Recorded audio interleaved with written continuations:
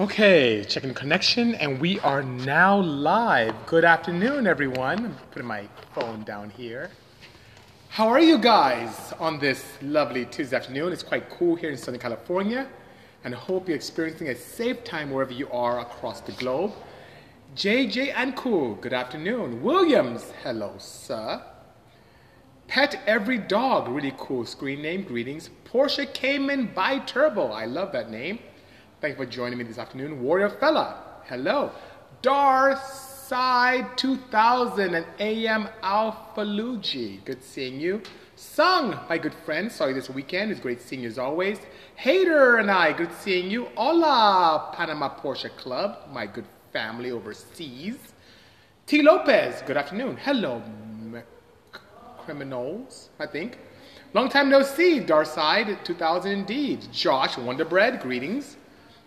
Saludos to you as well, Ian Keen. Good seeing you. Enjoy your work, says Eagle Eye 915. Thank you so much. 7K Graphics, greetings. Hope to see you soon and take advantage of that beautiful talent you have. 5.0 Felix, you're... Hello, Camera Steve. Camera Steve LA. Sabin Guy, good seeing you. The passenger's opinion, greetings. Wow, so much love here. Hello, Matt. Good afternoon, Abraham. Hello, Santino. Good seeing you indeed. Yo, Son of Pain. Greetings. I'm going to try and put my phone here on, probably on something. Let's see here. Try and put it on mute so that people don't call me during our interaction. But it looks like I'm not getting success. Good evening, passenger opinion. Colombia's in the house, courtesy of David Alvaredo. Haven't seen me since the Howells event, says Darside. Yeah, so much has changed. I kind of look the same, but some cool projects are behind me. That didn't exist. That didn't exist. Hello, Yasin43. Cobalt. Yes, you're getting a shout out here, sir. Good seeing you. Hope you're safe up north. Honda Civic is amazing. Thank you so much indeed for the kind words. Want to be an Arnie and that's for a daily? I'm down.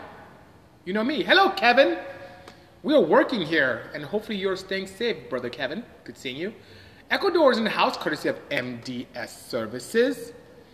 Oh, all this love. I appreciate that. Oh, you guys are on lockdown in Port Harcourt. Stay safe over there one day, please. Please do.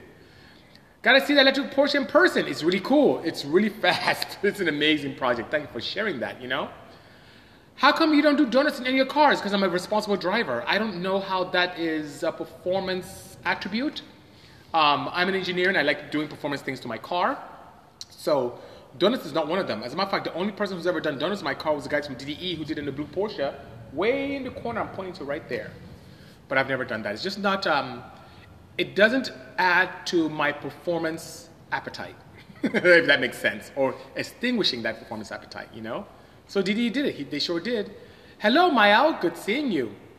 S2 Boost cannot wait to get his car tuned. I look forward to exceeding your expectations. And speaking of Boost, I hope you guys love that meme that I put up today around the Boost, adding Boost to NA. The passenger's opinion likes the 935, which is a factory 935 right there with twin turbos hanging out, much larger than the factory KKKs that are on there. These are now twin 57mm billets from Turbonetics.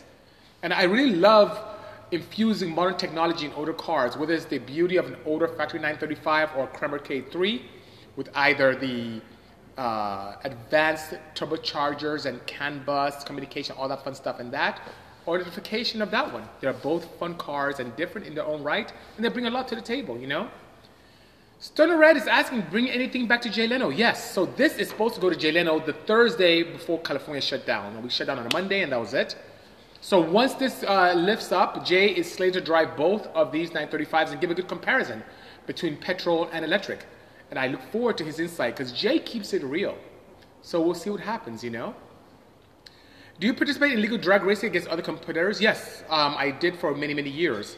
But as I started my business, as Kevin, who's here, can attest to, it got very challenging to be able to take care of customers while running a successful race team. So it's very difficult. So I chose and opted to take care of my customers first. And speaking of customers, that's why I want to talk to you guys about something when it comes about turbocharging. Like who's asking is asking about LS. LSs are not 12-to-1 compression. So When I was doing that meme, I was talking about a lot of people who like to take, 11.5 to 1, 12 to 1 naturally aspirated setups that are inline fours and putting a ton of boost to it. And, I've done it too. We've had 8 PSI, 10 PSI on decent sized turbos. I'm talking about 54 to 61 millimeter turbos. But when we start pushing it, things start going. But what I really want to talk about is the design parameters around exhaust manifolds. And something that I've been seeing that's almost an epidemic as I see cars come to my facility here, which is scary. And what is that? It's the inappropriate use of placement of a wastegate. Now, a wastegate on a turbo, as it implies, is like looking at this exhaust manifold, and you have the exhaust gases going into the piping, right, to help spool the turbo by turning the turbine, which is directly cogged to the compressor, and that pushing into the induction. Now, the only thing that prevents your turbo from overspinning, overboosting, and grenading your engine is by using some kind of boost control via a wastegate. And what the wastegate does, as the name implies, is a gate that wastes excess gases, in this case exhaust, to prevent the turbo from spooling any further. So ideally, you want to get a collective of all these gases, waste it, and keep your turbo spinning at a certain rate so you only can maintain a certain amount of boost. And as boosting increased demands are there, the wastegate closes down, allows the boost to go up. And you want to do that controllably. Now here's the problem that I'm seeing out there, guys. And Kevin, you would love this as well. I see you asking about the inside in the wagon. Placement. Ideally, you want to waste all the gases at the same time. But look at this manifold. This is a customer's manifold where the wastegate is only on number 3 cylinder. So what does that mean? When you open up the wastegate to waste out the gases from the cylinder, only this cylinder will waste. Look at that. Only that cylinder. The other 3 cylinders will keep spooling the turbo, and what that does is it causes creep. And what is boost creep? It's where it has an uncontrollable amount of excess boost.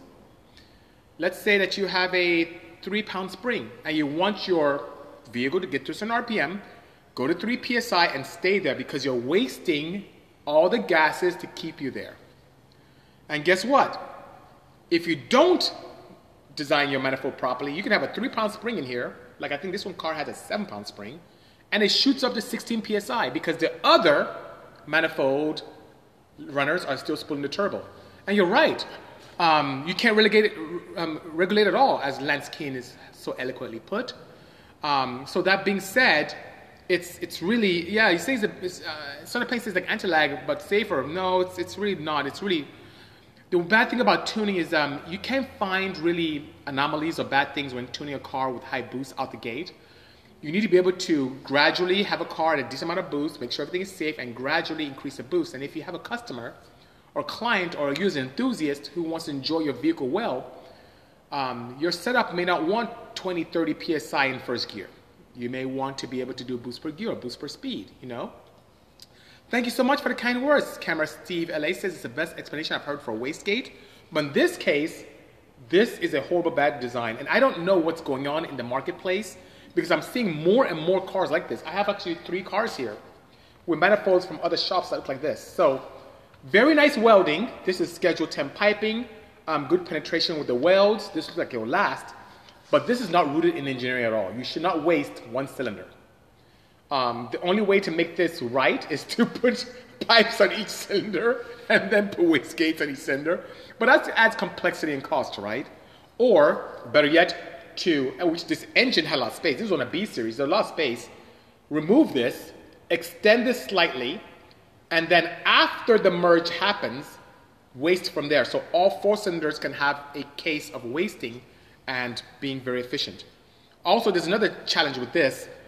Guess what? With this being wasted, it now has a different differential in terms of fuel ratio versus the other ones. So you're wasting 1 cylinder and the fuel ratio capabilities are different in this cylinder versus others.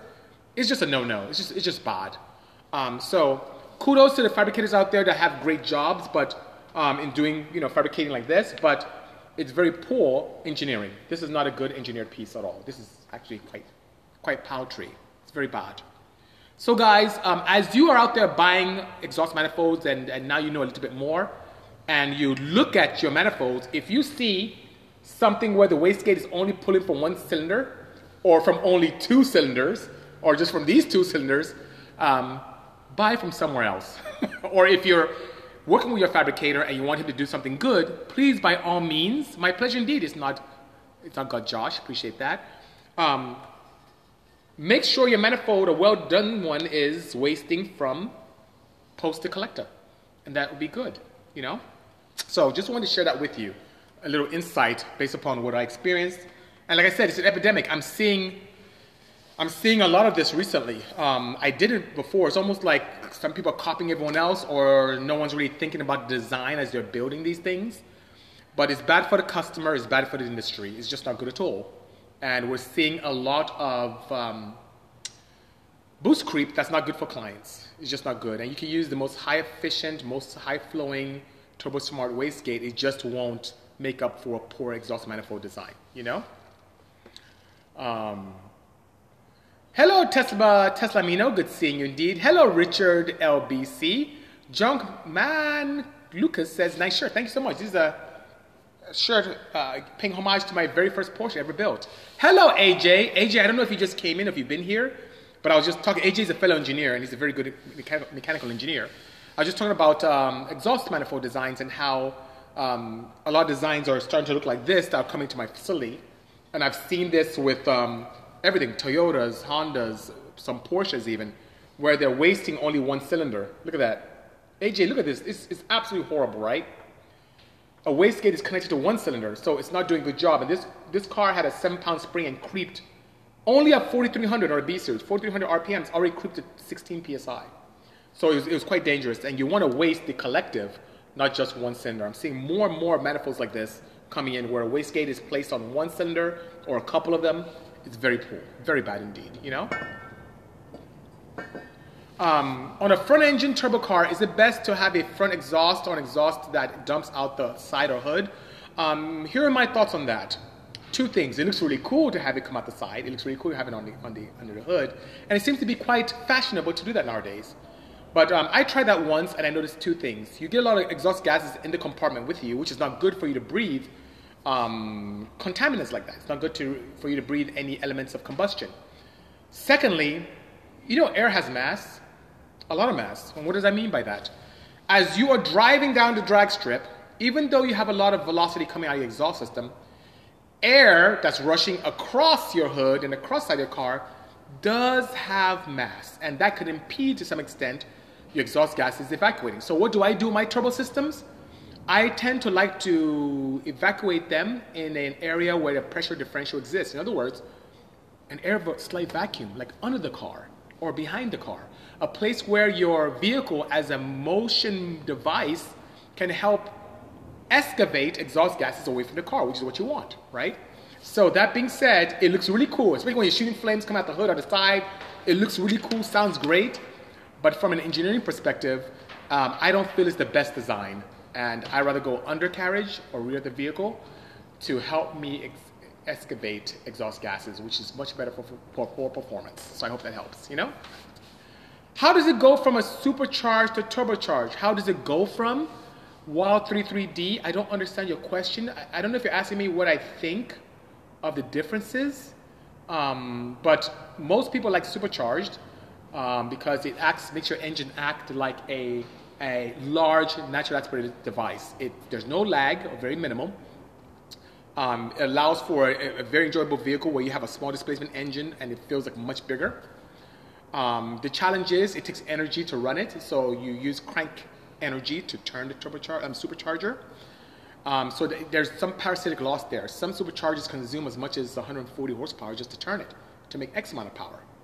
While with turbocharging, you have this capability of using almost energy losses to compress, and you have the ability to change boost levels based upon your driving style or need.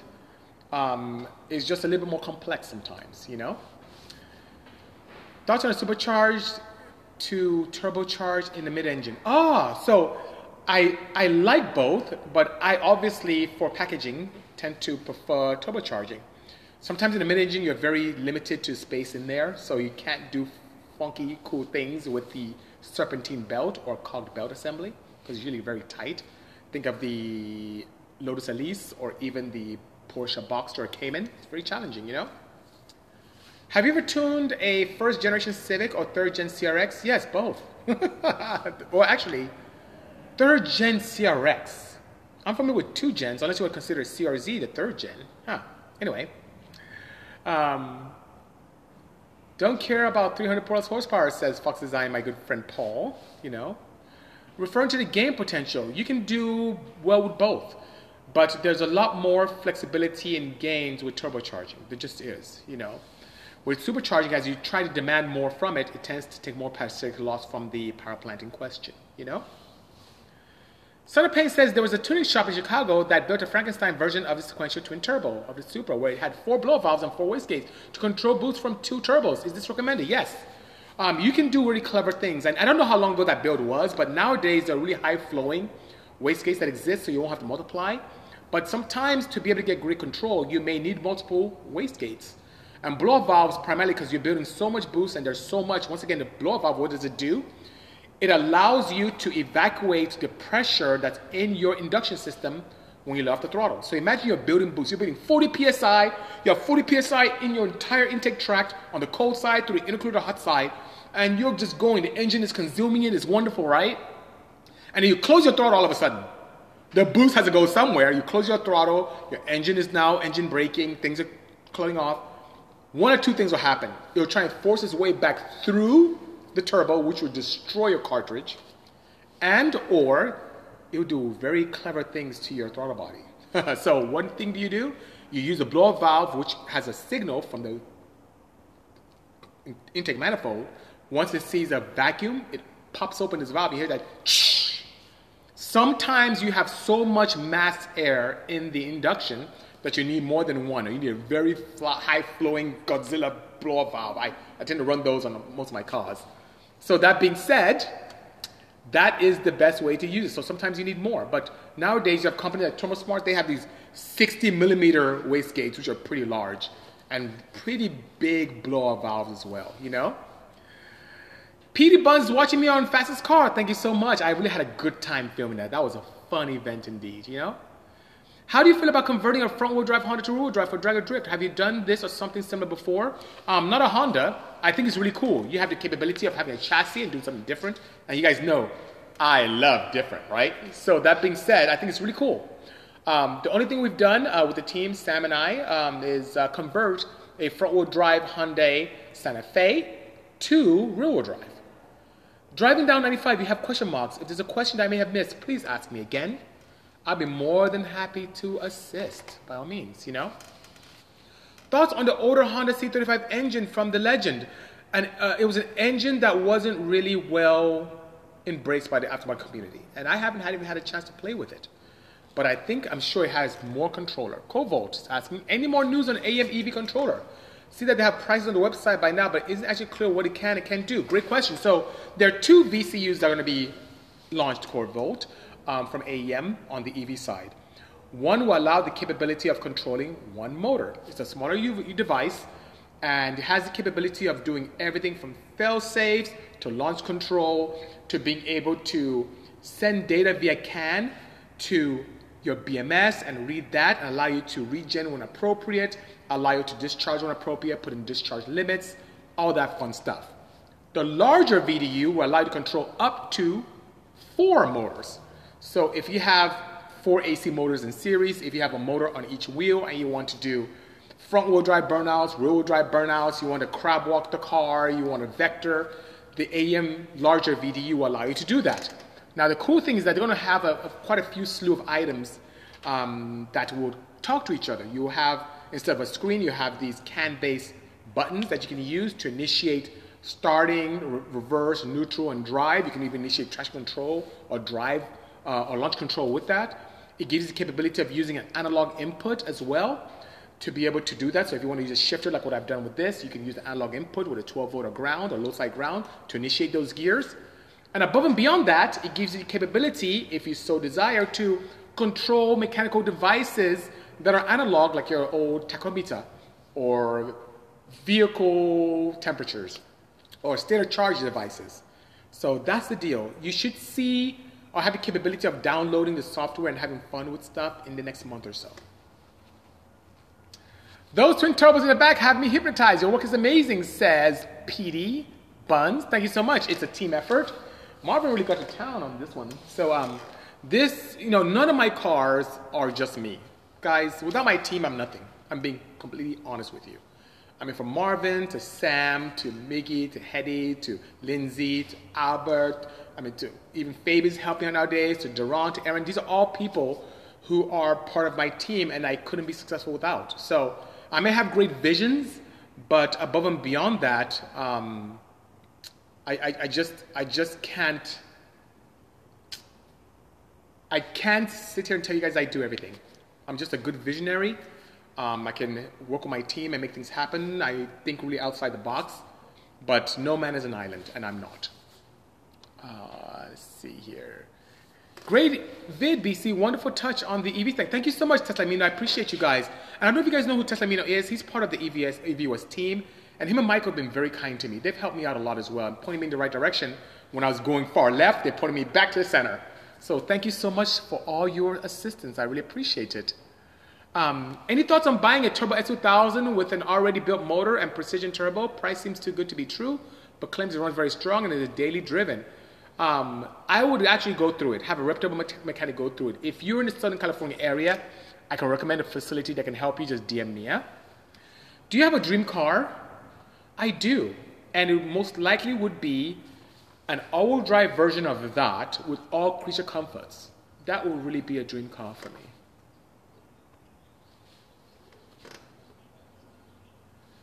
Have you ever been a part of any 914 projects or recommendations for an engine for one? Yes, Dan West 11. So I have a 76 that's up there in my showroom, yellow one indeed, that I still have to decide what I'm going to do with. There's a red one that I sold to a very popular painter here in the Southern California area. He's more towards the Temecula area, and we helped him with that, and it's a very attractive car. Maybe I'll put a photo of it up. It's come a long way. It was a rolling shell before. Power plant wise, there's so many options. You can go the normal route of building the 1.7 or 2.0 that you may have in there, or going with a 914.6, which seems to be a popular upgrade.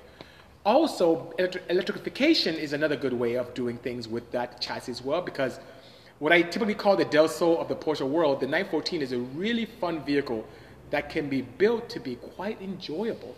So if you have any ideas or need some assistance, just hit me up. I'll be more than happy to, Oh, did I miss what El Monster said? I don't know if I saw what you said in one there. Please ask me again, Do you seal the plate for the D-Series transmission to use with F-Series engine? So Ernie McFly, I do have some plates left over, but I do not have flywheels. So if you have the capability of having a custom flywheel made, or if you have a flywheel already, I'll be more than happy to sell you the adapter plate itself. But I don't have the combination. I just, because of demand, I stopped making them. But I have a few more adapter plates available. Just hit me up here and send me a DM. No problem. Buy my notchback Mustang, says Grease Monkey 97. I have a lot of cars here. I'm trying to thin the herd. El Monstro knows this. I shouldn't buy any more cars. I need to decrease it, How does this shifting mechanism work in the EV? As Josh Wonderbread, very easy. So, you notice that shifter. I have like a Quave shifter that exists into the EV vehicle. I have micro switches on the very bottom of that, and the micro switches have different positions. And with those micro switches, I send in a 12-volt signal. My controller has the capability of identifying a 12-volt signal for different parameters, for neutral, for forward, and reverse. So when I initiate a gear, when I push, let's say, forward, it creates a contact between the 12-volt and the signal that goes to my controller to say, go forward. And the same with reverse. So by pushing forward or pulling backwards, I can initiate forward motion or reverse motion accordingly. So it gives you that feel of the EV being more enthusiast-friendly than not. And that's how it works. So I hope that helps, Josh Wonderbread. K-Swap a Porsche, versatile as much as I do, I don't think I'd ever do that. I do crazy stuff, but K-swapping is not something I think I'll be doing anytime soon. Oh, if AEM has a PCM. So I assume you're asking for the EV application. Yes, they are coming with what they call a VDU. And that will exist in 2 configurations to start off with. More to come as time progresses. You can daisy chain the power distribution modules that can control and send signals to things. You can also purchase a controller that's also CAN-based to initiate inputs into it. And the two units will have one that is can control one unit, and the other can control up from 1 to 4 different motors, which is pretty cool. DJ Romer sent me a DM. I'll check it out, sir. Hello, Jeremiah, Type 2 Vinyl Works. Good seeing you, indeed. How big is the K3V battery is asking Vish Wonder. You know what's so funny? I'm sitting in front of a beautiful Factory 935 with twin turbos. I'm getting a bunch of EV questions. And then when I sit in front of the EV, I get a bunch of petrol questions. Anyway, it is 32 kilowatts is what I have on it. 32 kilowatt hours battery packs. I have a 16 in the front, 16 in the rear, set up in parallel. Are there any new Honda projects in the works? Apart from working on customers' cars, there's a Civic here, and a CRX over there, and an S2000 right in front of the Civic. These are client projects. Coming from me in-house, it's up to American Honda. We talk to the upper management who's been working remotely with American Honda almost weekly.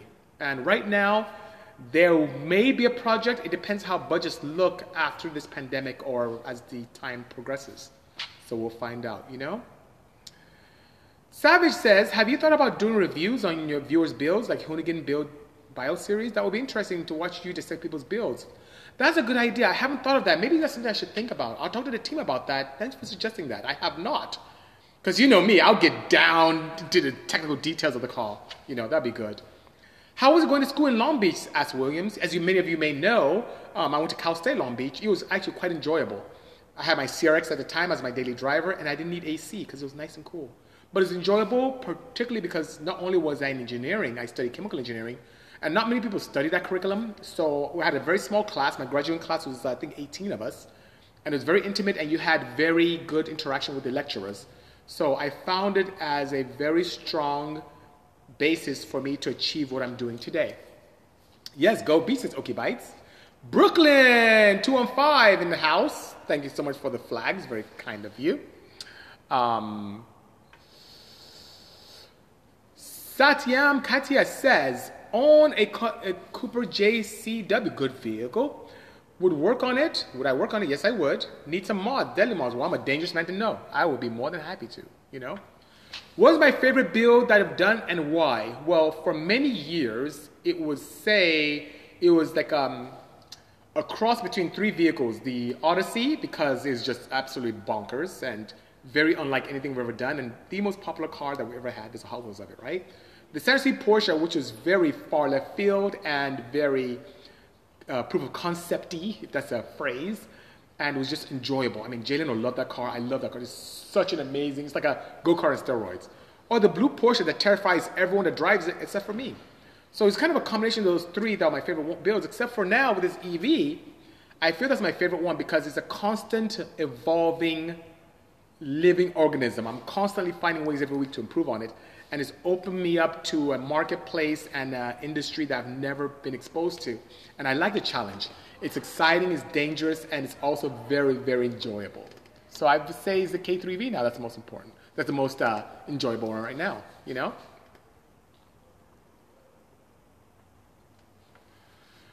Do you know anything about the 981 base Cayman 2.5 six-cylinder engine? Is there any room for your opinion for more power as it's Chiron? Yes, so first of all, there's not much aftermarket support, not much in terms of flashing solutions or engine management, but the platform is very similar to what we've seen with the earlier generations of the M96, M97 applications. So that being said, yes, there's tons of power potential. It just takes maybe someone crazy like me to develop things before everyone jumps on it, but it seems to be a platform that most people don't. And I may also go off on a limb here and say it's possibly because most 2.5 Cayman guys don't modify their cars, but the Cayman S guys do. So you see a lot of aftermarket support for the Cayman S variants with the larger displacement engines, even up to current model year, as way far back as the M97 with the '06 Cayman S to now. But it is capable, and as a matter of fact, I have an earlier generation, like the grandfather of that engine, the 2.5 liter M96 engine in a twin turbo box over there, and it makes 530 horsepower. And that's just a blueprinted engine. No crazy rods or pistons, just a blueprinted factory engine, you know? Hello, Archer 911 Carrera. So Archer 911 Carrera, good to see you as well, is a gentleman who has a pulse chamber. He wants me to explain some of the attributes of the pulse chamber. So what I'm going to do just for you, Acha, I'm going to do a video later on today.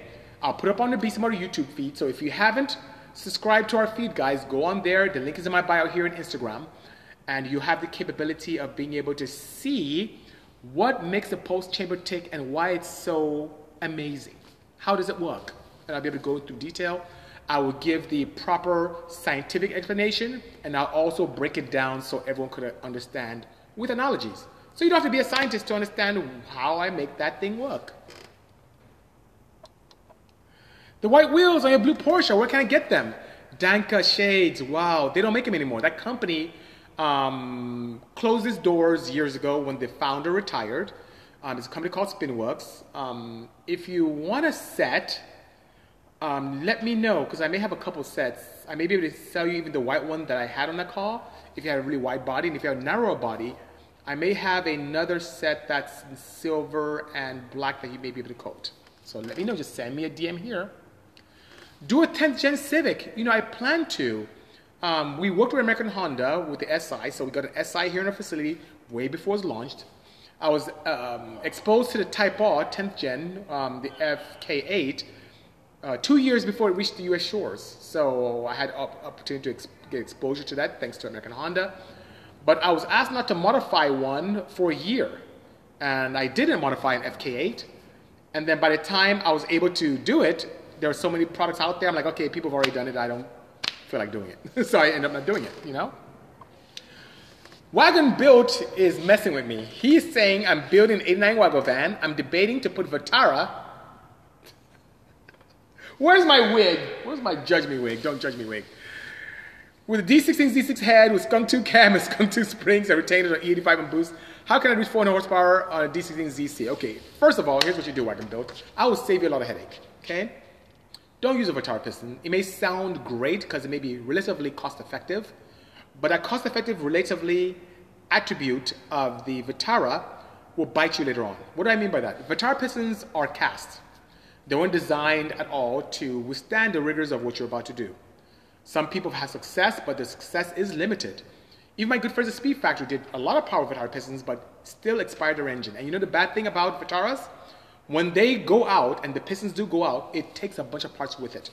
It destroys, I'm telling you, the turbo, the head, the valves. It's not worth it. So you may think it's cost effective now. If you want, send me a DM. I will help you. I'll even partially sponsor you some pistons to help you out. That's how crazy I am. I'll give you a ridiculous discount on a set of Tron pistons to help you out. And then you can get some standard Eagle rods, and then you can be able to boost your heart's content. And then when it comes to camshafts, there's no camshaft out there better than the BC Motor Level 2.4 4-year engine. So that being said, send me a DM, I help you, but please, please do not get Vitaras.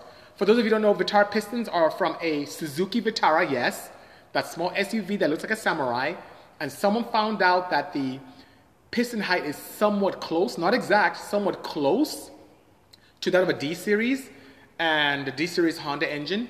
It still sits in the hole, which is bad for burn. It gives you horrible quench.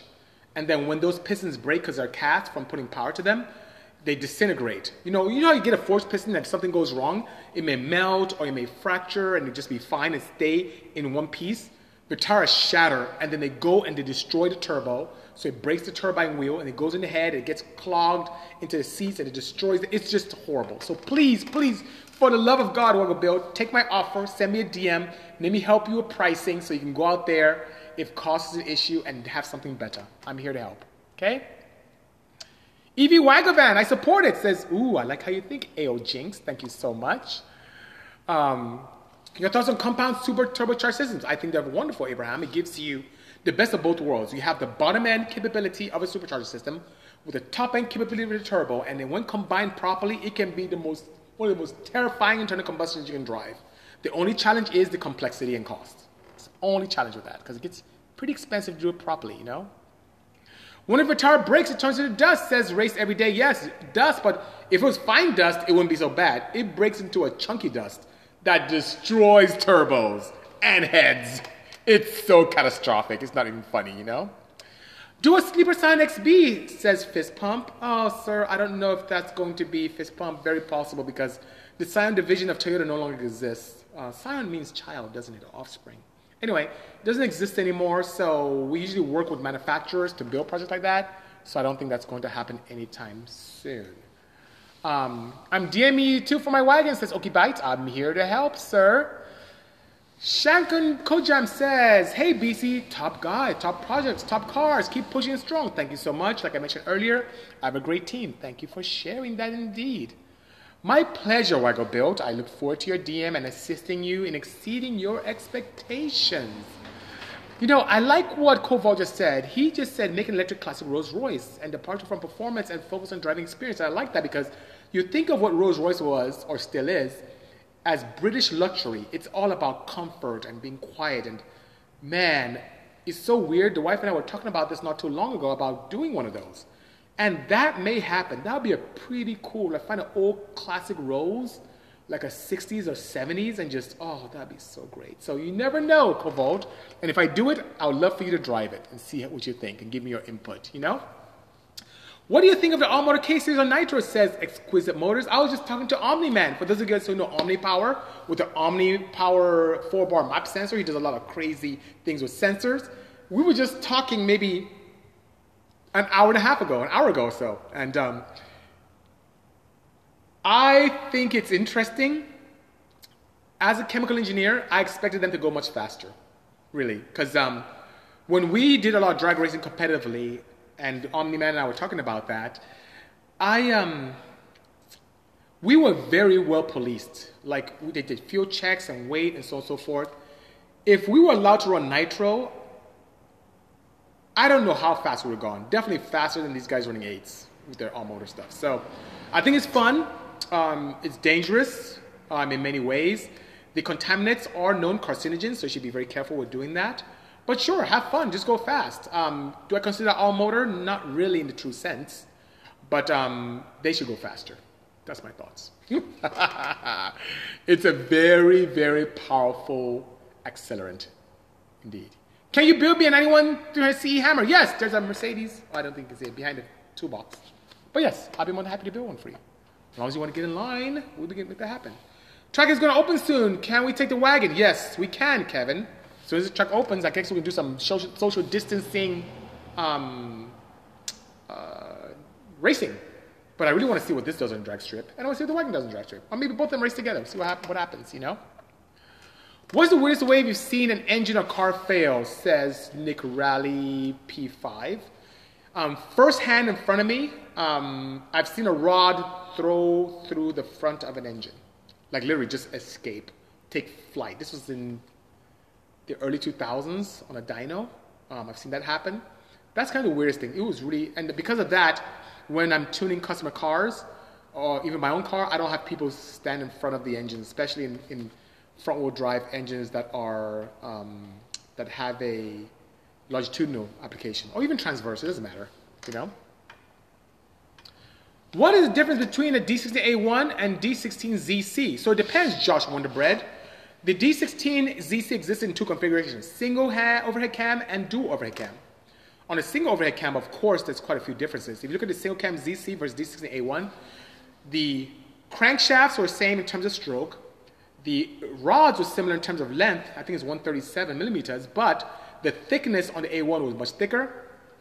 Of course, the A1 is a twin cam configuration with a very interesting rocker arm assembly, which doesn't lend itself very well to very high lifts and durations, while the A6 derived single cam one does. Now, when we compare the ZC twin cam to the A1 twin cam, they're identical in every facet with exception of the camshafts.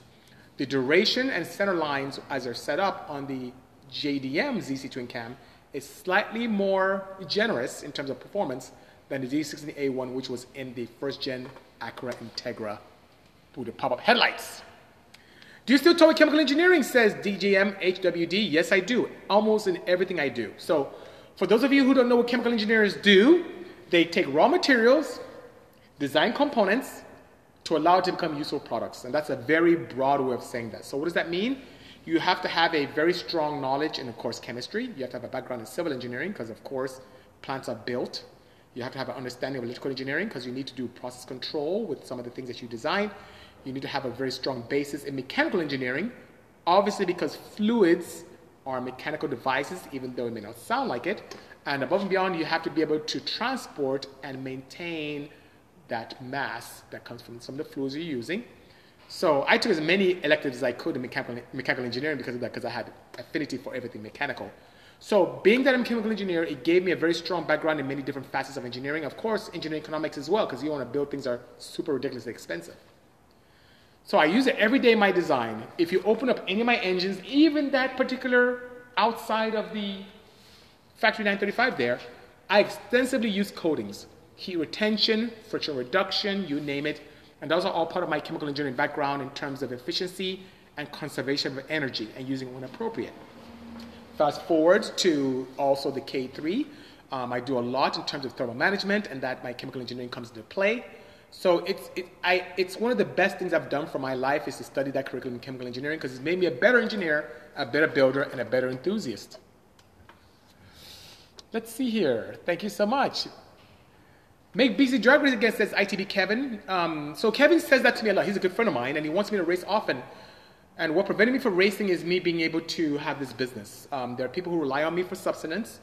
Right now, during COVID, things are very interesting in terms of a business, and I have to continue to work hard. I'm here every day, literally.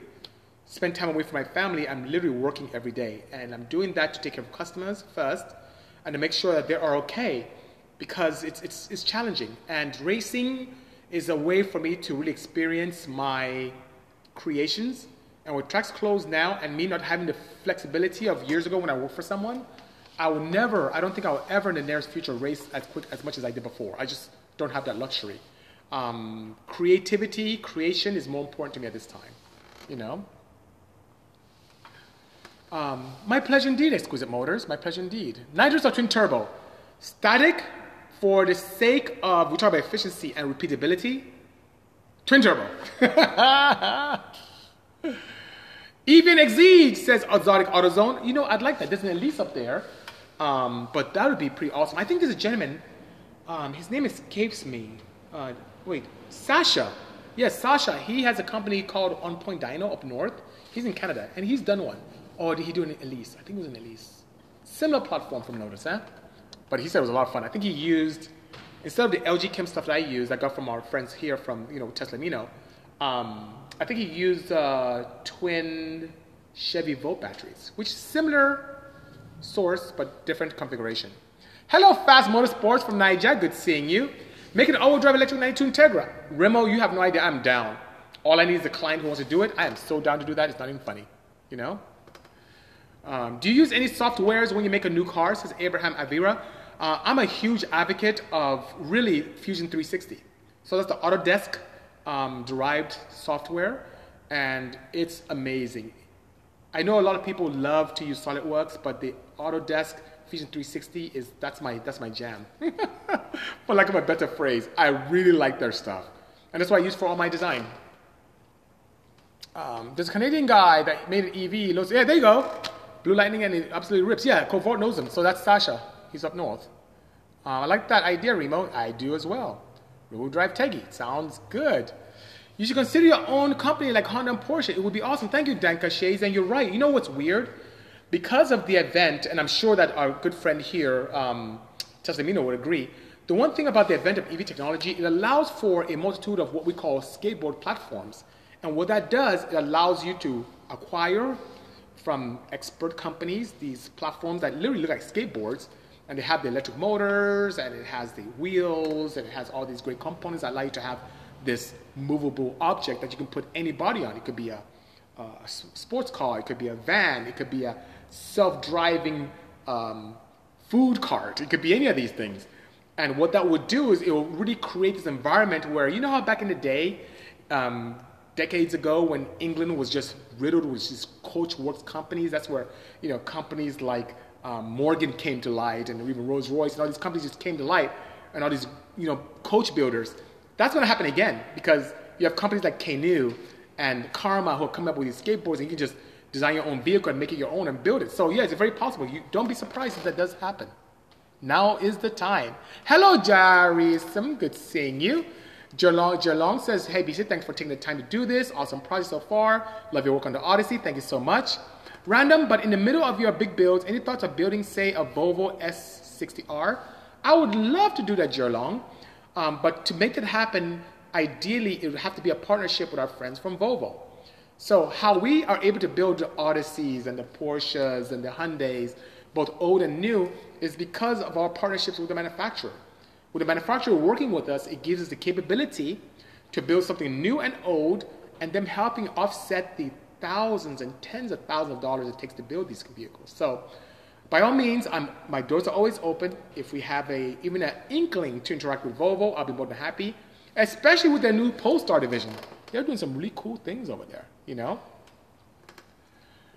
Could you make the Nissan Micra 1.4 crazy fast, like 6 seconds, 0 to 60? Absolutely, that's very possible. Hello, Ali Bufarad, good seeing you. AEM, Fueltech, Motec, my preference, asks Exquisite Motors. I would say of those three, I prefer the AEM. And why do I prefer the AEM? Not only do I like the architecture, especially with the AEM Infinity, the controller, the processor is absolutely phenomenal. 400 MIPS. 400 million bits of information per second is what we can process with that. And the fact that you also don't have to worry about purchasing options like you would with the Motec is really a huge advantage. And what do I mean by that? I don't have to worry about paying in to open up a secondary O2 feedback or for knock control or for multiple controls for drive-by-wire. It comes complete. I get pretty much a motorsports quality ECU and better, and then some, at a sportsman price. And that's what I love about AEM Infinity. So that's my preference, sir.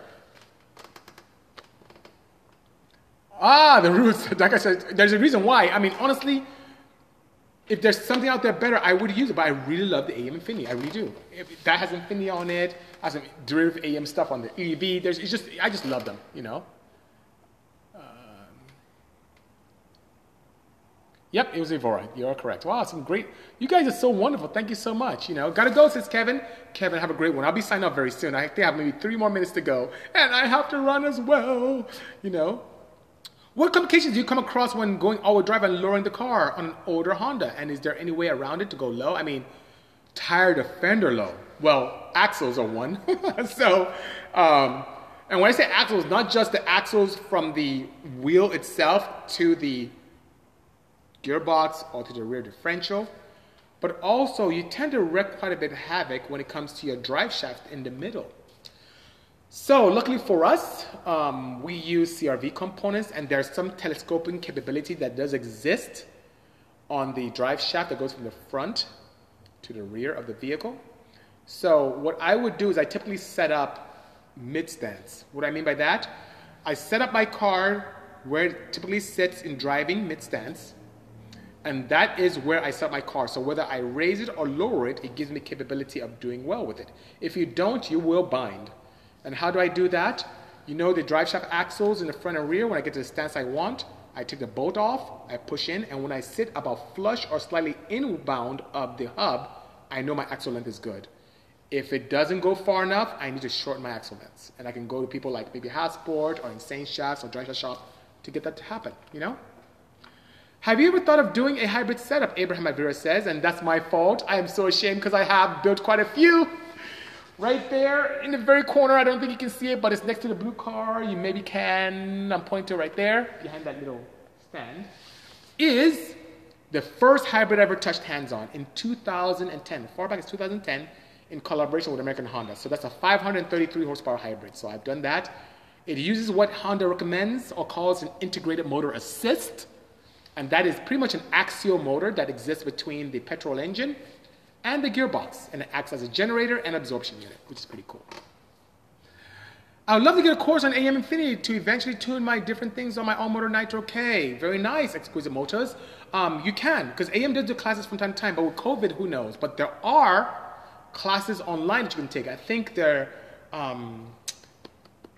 it's a Horsepower Academy. I think they have videos up, and then there's a lot of tutorials from AEM directly. So start on. Can we restart? Says Honest Thief. No, I cannot restart, sir. But I'll give you one bit of information. This is what I start off with, and I'll have it up here for 24 hours, because I have to leave soon. And this is an exhaust manifold that has a poor design. A wastegate should waste all 4 cylinders. Instead, this one wastes on number 1 cylinder only, on only 1 cylinder, which is, I guess, the number 3. And what this did, it resulted in severe boost creep. So I'm trying to encourage enthusiasts and fabricators to please put some engineering into their designs and to make something that is both beneficial for the customer and the tuner alike, you know? Yes, Kovo says, it is engineering gore. You're absolutely correct. I like that phrase. That's the one I'm going to have to borrow from you, sir. That's absolutely fantastic. Yeah, High Performance Academy. There you go, Danka Shades. Good point, you know? Any thoughts on electrifying 1990 trucks? I think that's awesome. Testamino, I don't know if you're still here, but he has a Tesla he converted to an El Camino, and that's a very nice forward-thinking concept. I think a way to repurpose a 1990 truck would be great. As a matter of fact, I have an additional thought on that. I feel that it's more socially responsible to do that. So the 1990 truck, now the petrol engine is gone, so it's not a polluting agent.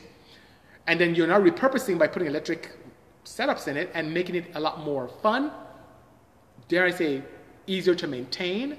And taking a step further, you're not investing energy to buying a new truck that has to be built. Oh, there he is. He's still here. So that being said, I think it's a smashing idea indeed. Texas Holyfield, is your Viper a twin turbo? No, it's not. The Black Viper has an exhaust system, intake using K&N filtration, and also HD clamps from Vibrant, and it also has an ECU flash, which is pretty nice, you know? What do you do with the older builds like the Odyssey that broke the whole car community? Well, the Odyssey is still here. I tend to hold on to those cars. It's kind of weird, right? So I have the Odyssey here, I have the wagon there. Once in a while, people come in and offer me and buy my cars. So it's happened. So it's either we keep them or we sell them to an enthusiast who wants it. I saw someone say something here. Literally upcycling an upcharge. There you go. Upcycling. That's the phrase. Kovolt, I like you. You should come in here more often. Hey, BC, I just replaced the Varicam solenoid and timing chain tension on M96. Fun! I'm sure that was fun. Is there a better option for the OEM Porsche tensioner with plastic which grooves from wear over time? No, there's really nothing out there, but what I've noticed is that poor oils tend to exacerbate that. So I use Pure Oil, and it must be the zinc content, but I don't see the wear that I've seen with conventional oils. So since you change yours, and that plastic, it can get brittle and break very easily, you need to protect it. So if I were you, I would post-haste start using Pure Oil stuff, because that's the only thing I've done that allows me to put that wear at bay. And I can put an engine after 70,000 miles and look at my chain tensioner guides, and they look just as good. And that's with the factory tension on it. How crazy is that, eh? So on that note, guys, I must depart. I'm getting the warning now from my phone that it's going to cut me off. But I'll keep this here on for 24 hours on Instagram. I'll then upload this on YouTube. So if you haven't subscribed, go to my bio here on Instagram and subscribe with vigor. And then you'll be able to get updates of my very whittled down but very precise Tech Tuesday archive moment. I'll also have this on your favorite podcasting networks. So Spotify, Anchor, iHeartRadio, Google Podcasts, Apple Podcasts, iTunes, Podbean, all that fun stuff, it's there. And I'll put that there right now. So thanks for being a great part of my family. I really appreciate you guys. Stay safe and see you soon. Take care. Cheers. Bye-bye.